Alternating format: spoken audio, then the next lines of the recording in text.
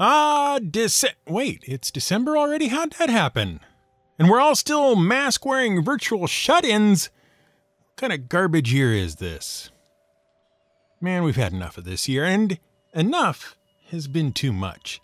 Now that the end of it's here, it's time to clean house, air things out, get rid of all the junk from the previous 12 months, and get ready for the next, and we're sure much better year.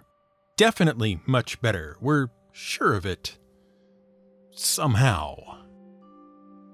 When it comes to end-of-year tidying up, no place needs it more than the magnificent castle that is the GM Word of the Week Winter Fortress. As you may remember from last week's episode, we have a lot of things laying around that still need our attention. Most of them are words, though there are a few old cheese sandwiches now working out how to colonize Mars. Not to worry, though, we'll be focusing on the words for this episode. But do rest assured, if the sandwiches work out how to do the Mars thing, we'll let you in on the IPO. In any case, we have boxes of words piled up to the ceiling, and it's about time they got some attention. They come to us, as you no doubt know, from our listeners and supporters, and get added to lists we supplied to ourselves from our media consumption and day-to-day lives. And as you also no doubt recall, some get used right away, while others have to wait their turn, either for combining with other related words, or just the fullness of time. What this means, in either case, is that we have stacks of words just laying around doing nothing, taking up space and contributing not at all to the general well-being of the joint, which is, we're sure you'll agree, very rude indeed. So it's time to set them to work. Time to get these words up and active and carrying their own weight. Maybe shine them up a bit and get them out the door doing something useful instead of leaving half-eaten cheese sandwiches laying around. And of course, the best vehicle for transporting unused words out into the open is a venerable device we've used no less than 14 times previously in the course of GM Word of the Week's vast catalog of episodes. A method so tried and true that even we are amazed at its effectiveness. It is, of course, the Lost Episode, a collection of bits of words and interesting information we've picked up along the way, both in the course of researching episodes you've already heard, and as listener submissions related to those episodes. But look, here's the thing. There are a lot of words. Like a lot. And 2020 is nearly over. And we'd like to be reminded as little as possible about 2020 once it's over and done. No lingering reminders of the year that is soon to be was. The problem is, one lost episode just isn't going to clear the decks. Not all by itself. These words have to go. This year has to go. We don't want anything more to do with either of them. So there's only one solution we can see. One thing we can do to get them out for good. 2 back-to-back lost episodes. That's right, 2, this week and next. So here it is, the first of a 2-pack of lost episodes. Lost episode 15A. Enjoy. This is GM Word of the Week, and I'm Fiddleback. Our first lost episode word, or rather pair of words, comes from all the way back in February of this year. You remember February, don't you? A time when faces roamed free and wild across the vast, verdant plains of social interaction and fun. Yes? No? Well, at any rate, back in February, we released an episode about the barbarian and how they were largely misunderstood because the Romans had a rather dim view of anyone who wouldn't wear a toga and wasn't interested in being ruled by the Romans. Part of the discussion revolved around the fact that the word barbarian came from the Roman equivalent of the sort of word we use when referring to speech we either find boring or incomprehensible. Where we might mime a sock puppet and say blah blah blah, the Romans were doing the same thing, but saying bar bar bar instead. We'd have called them blahblaians, the Romans called them barbarians. People who just talk and never say anything we're interested in hearing. Well, the thing is, those kind of words, the barbarian kind, are called exonyms, which is derived from the Greek exo meaning outer and onyma meaning name, their outer name, or, in other words, the name given to something or someone by people who are not part of that something or someone. In the case of barbarian, it was used by people who were outside the many groups and cultures that made up the so-called barbarians to refer to that group. It wasn't the name they used for themselves. And that's the acid test for this one. Is the name used to refer to people, places, or languages the same name used by those things themselves, or have they been given to them by outsiders? Now, to be fair, there are a lot of reasons an exonym might get used to refer to someone. Yes, one of them is for the same reasons the Romans called almost everyone not Roman a barbarian. It dehumanized them and made them easier to dislike and oppress, which, if you were Roman, was a handy thing to have happen. It made fighting them and conquering them that much more obvious and necessary to the average Roman citizen than would treating them as a real people with real cultures and traditions all their own. And then, of course, once you had conquered them, you could do them the great and magnificent favor of civilizing them. Or to call a spade, making them more Roman by forcing them to take on Roman culture and traditions instead of their own. But there were and are other valid reasons for using exonyms. For instance, some cultures have a language for which certain sounds do not have equivalents in other languages, leading to unpronounceable names for important peoples and regions for those who do not speak their language. In order to ease this difficulty and give non-native speakers a name by which to refer to them, exonyms are created. Similarly, the way languages are structured and new words to that language are introduced often means that an exonym must be created that follows the language rules, so that a place called Londinium in Latin becomes London, which then becomes Londres for some, Londino for others, Londra for others still, along with about a dozen other exonymic variations, all of which are intended to be the city of London as rendered in a grammatically correct way in each relevant language. If you consider the case of Germany, you can see how dramatic the changes from the native word to the exonym can be. While the English-speaking world calls the country Germany, the French call it Allemagne, and most German people call it Deutschland. Yet another useful property of an exonym is neutrality. See, sometimes two very different groups of people occupy the same place, each of which have a different name for it in their respective cultures. And sometimes using the wrong name in the wrong place will quite literally get people up in arms, whether you intended to do so or not. Which is why a whole mess of trouble is avoided among French and Dutch speakers living in the capital of Belgium by spelling the name of the capital city Brussels and pronouncing it Brussels. That being but one example. Oh, and the second word we happened upon? Well, the antonym of exonym is endonym, which means the name a group of people, places, or languages have for themselves.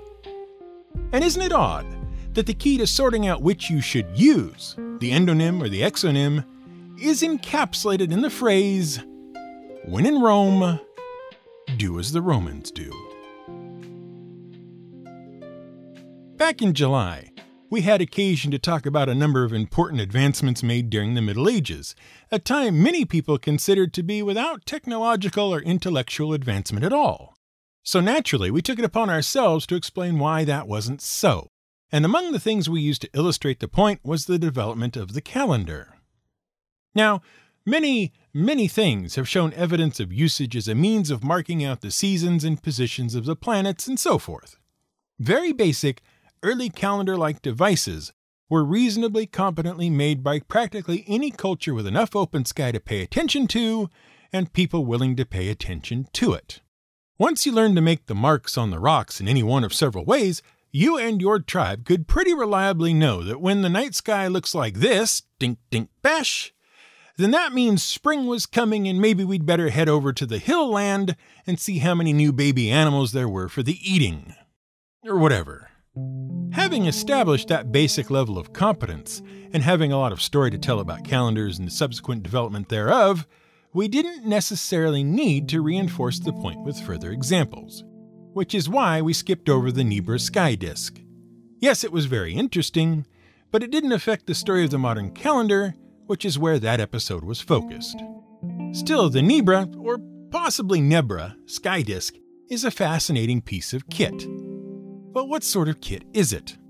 Upon first hearing the name, you might be forgiven if, like us, you were immediately afraid of falling down some UFO-based rabbit hole. It certainly sounds like that sort of thing, doesn't it?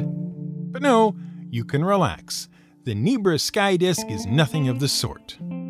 At nearly 12 inches in diameter, it represents the first known human depiction of the cosmos. It's made of bronze inlaid with gold, and if all the dating is correct, it was created, or at least buried, somewhere in the mid-Bronze Age. It's absolutely a fascinating device whose purpose is not entirely clear. It may be for religious observance, although here's an archaeological secret. If archaeologists don't really know for sure what something was used for, they often like to say it was used in some ritual or other, which no one is quite clear on. Or it may be an early attempt at an astronomical instrument. No one really knows for sure, and until someone from about 1600 BCE turns up to tell us about it, we probably never will. What everyone does seem sure about is that the creation of the disk happened in 4 stages, as explained by German state archaeologist Harald Meller. Initially, the disk had 32 small round gold circles, a large circular plate, and a large crescent-shaped plate attached. The circular plate is interpreted as either the sun or the full moon, the crescent shape as the crescent moon, or possibly the sun or the moon undergoing eclipse, and the dots are stars, with a cluster of 7 dots likely representing the Pleiades. At some later date, 2 arcs constructed from gold of a different origin as shown by its chemical impurities were added at opposite edges of the disk. To make space for these arcs, 1 small circle was moved from the left side toward the center of the disk, and 2 of the circles on the right were covered over, so that 30 remain visible. The 2 arcs span an angle of 82 degrees, correctly indicating the angle between the positions of sunset at summer and winter solstice at the latitude 51 degrees north. Given that the arcs relate to solar phenomena, it is likely the circular plate represents the sun and not the moon. The final addition was another arc at the bottom, the sunboat, again made of gold from a different origin. And by the time the disk was buried, it also had 39 holes punched out around its perimeter, each approximately 3 millimeters in diameter. We'd include a handy picture, but the German government is pretty touchy about how that picture gets used. The disk was discovered, unfortunately, by a couple of German treasure hunters in 1999. We say unfortunately because these 2 were not behaving as well as they should have. While out metal detecting, they discovered the disk and, contrary to their local laws and requirements, did not notify the state of their find. Instead, they returned to the site the next day, dug up the disk which they damaged in the process, and immediately sold it and the rest of the hoard found with it. For the disk and the various swords and other gear, they received the princely sum of 31,000 Deutschmarks. 2 years later, the disk was being sold around Germany for at least 1 million Deutschmarks when the police finally caught up with it and backtracked everything to the original finders. Everything is now safely held in a museum, and the 2 geniuses were given sentences of 4 and 10 months each, which they disagreed with, so they appealed. And so sympathetic was the German court that they tacked on another 2 months to both of them, just for the annoyance of it all. The final story we have for this volume of The Lost Episode is the one about the shortest president in the world. We're not entirely certain where we came across this particular tidbit of information. Possibly it was during our research on the Resolute desk, possibly not, we're just not sure. The story, however, starts in Mexico. See, around the turn of the 20th century, it is not unfair to say that Mexico was a mess. In the early 1800s, Mexico decided that it had had enough of the 300 years or so of Spanish rule And the thing to do was have a revolution, much like the Americans and the French had. It was basically what you did if you wanted a chance to run yourself, and Mexico did. So in 1810, they had a go at tossing Spain out on its ear. It took a while, but finally in 1823, under the leadership of General Antonio Santa Anna, they overthrew the Spanish government. The next year, the successful revolutionaries declared the new nation to be the United Mexican States, and a constitution was set up that mirrored, in many important ways, the Constitution of the United States of America. And then everyone lived happily ever after. Except not. And here we are going to vastly simplify a number of historical events that have shaped the politics and history of Mexico into what they are today, because we're not a 3-hour-long show, even at the best of times. Unfortunately, the newly declared Federal Republic wasn't the most stable national entity ever. And as has been observed before by better writers than us, revolutions have a habit of coming around again. It's in the name. And sure enough, the first president was swiftly followed into presidential office by the second president, who didn't like the fact that he lost the elections of 1828 and decided a coup would do in lieu. He was then counter-couped by the next president in 1830, who was then overthrown by Santa Anna himself. He declared that General Manuel Pedraza was the actual president, since he was the one who really won the 1828 election, and it's only 1832 and we're 4 presidents deep. Fortunately, Santa Anna fixed the whole problem by becoming the 5th president in 1832, a position he would hold a further 11 times over the subsequent years, during which time he would preside over a number of military conflicts and lose Texas to the U.S. in the Mexican-American War. Again, we're really simplifying things here, but you go look at the list of Mexican heads of state and see what you can make of it. Anyway, by 1854, Santa Anna's political career is done when he sells the Gadsden Strip to the U.S. so they can build a railroad. He pulls an amazing magic trick that makes all $10 million he got for the land disappear into his own coffers instead of Mexico's, which upsets nearly everyone and allows the liberals to take over. They start reforming the place in 1855, and then everyone lives happily ever after. Except not. In what came to be called the Second Mexican Empire, the liberals set up a new constitution which empowered them and began enacting and implementing their own ideology in a series of separate laws, all of which threw Mexico into another 20-year-long civil war and established a new monarchy. They import an Austrian named Maximilian and set him up as emperor, which is fine until they get tired of him and execute him in 1867, at which point they decide to try peace for a bit and restored the republic. Benito Juarez takes on the role of president and does okay until he dies 1 year into a second term that some folks think he never should have had. The head of the Mexican Senate, Sebastian Lerdo de Tejeda, is appointed to finish the now vacant term. And then everyone lives happily ever after. Except not. At the end of the term to which he was appointed, Lerdo runs for re-election, which turns out to be a big no-no. The people were tired, thanks to Santa Anna, of presidents having multiple terms. Not that many had, and thought that it only led inevitably to corruption. Where the general public had been disappointed that the previous president had run twice, they were mostly mollified when he died a year into his second term. Lerdo, on the other hand, looked like he was going to stick around a while. When he wins, people really get their dander up, including the one person in the position to do something about it.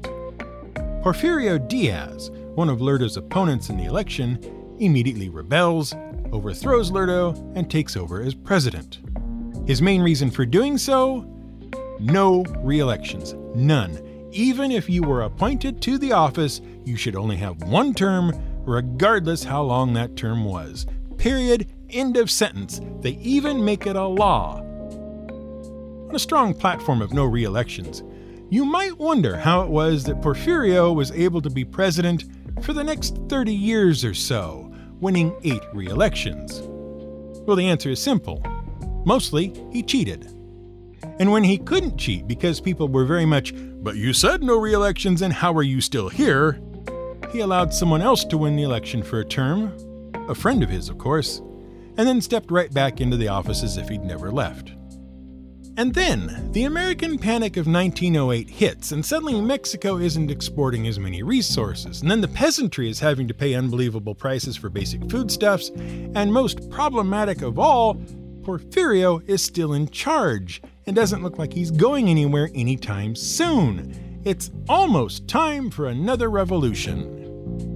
And in 1910, Porfirio surprises everyone when he says he's not going to run for re-election.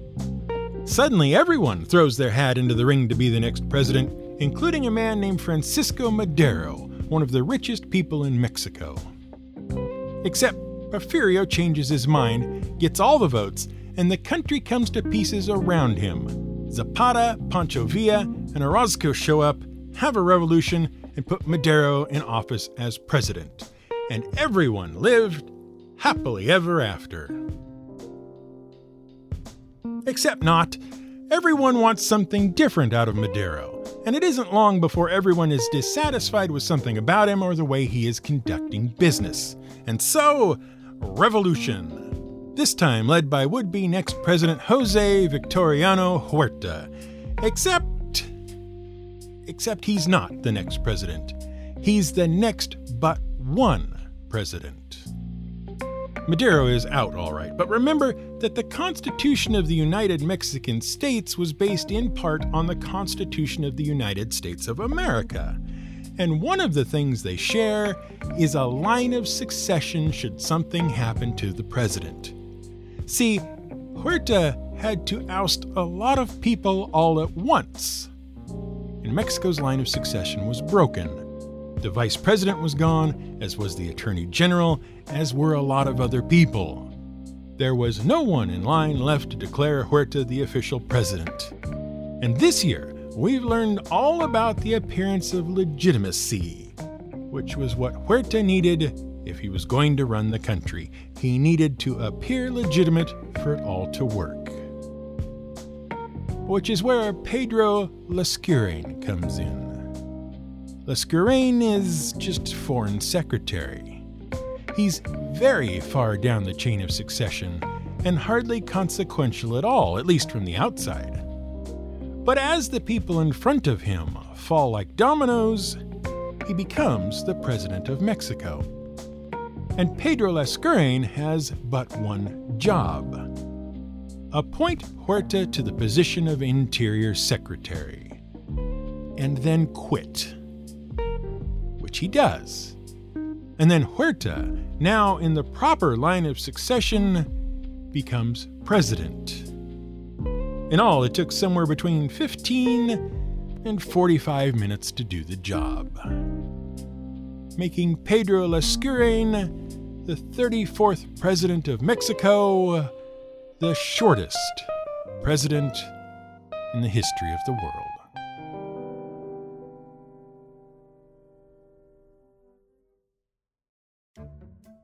Thanks for listening to this episode of GM Word of the Week, and don't forget to listen next week for the second volume of Lost Episode 15.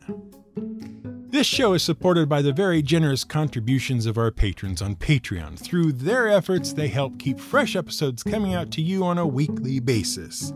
If you'd like to help keep episodes coming to your fellow listeners, head over to our support page on gmwordoftheweek.com or click the yellow banner at the top of any page inside. Even a $1 contribution makes a difference, and we're happy to have you on board, no matter how much you contribute. This episode was researched, written, and produced by Brian, don't call me late for dinner, Casey. Music was provided by Blue Dot Sessions. Gosh, I hope you weren't expecting a quote here.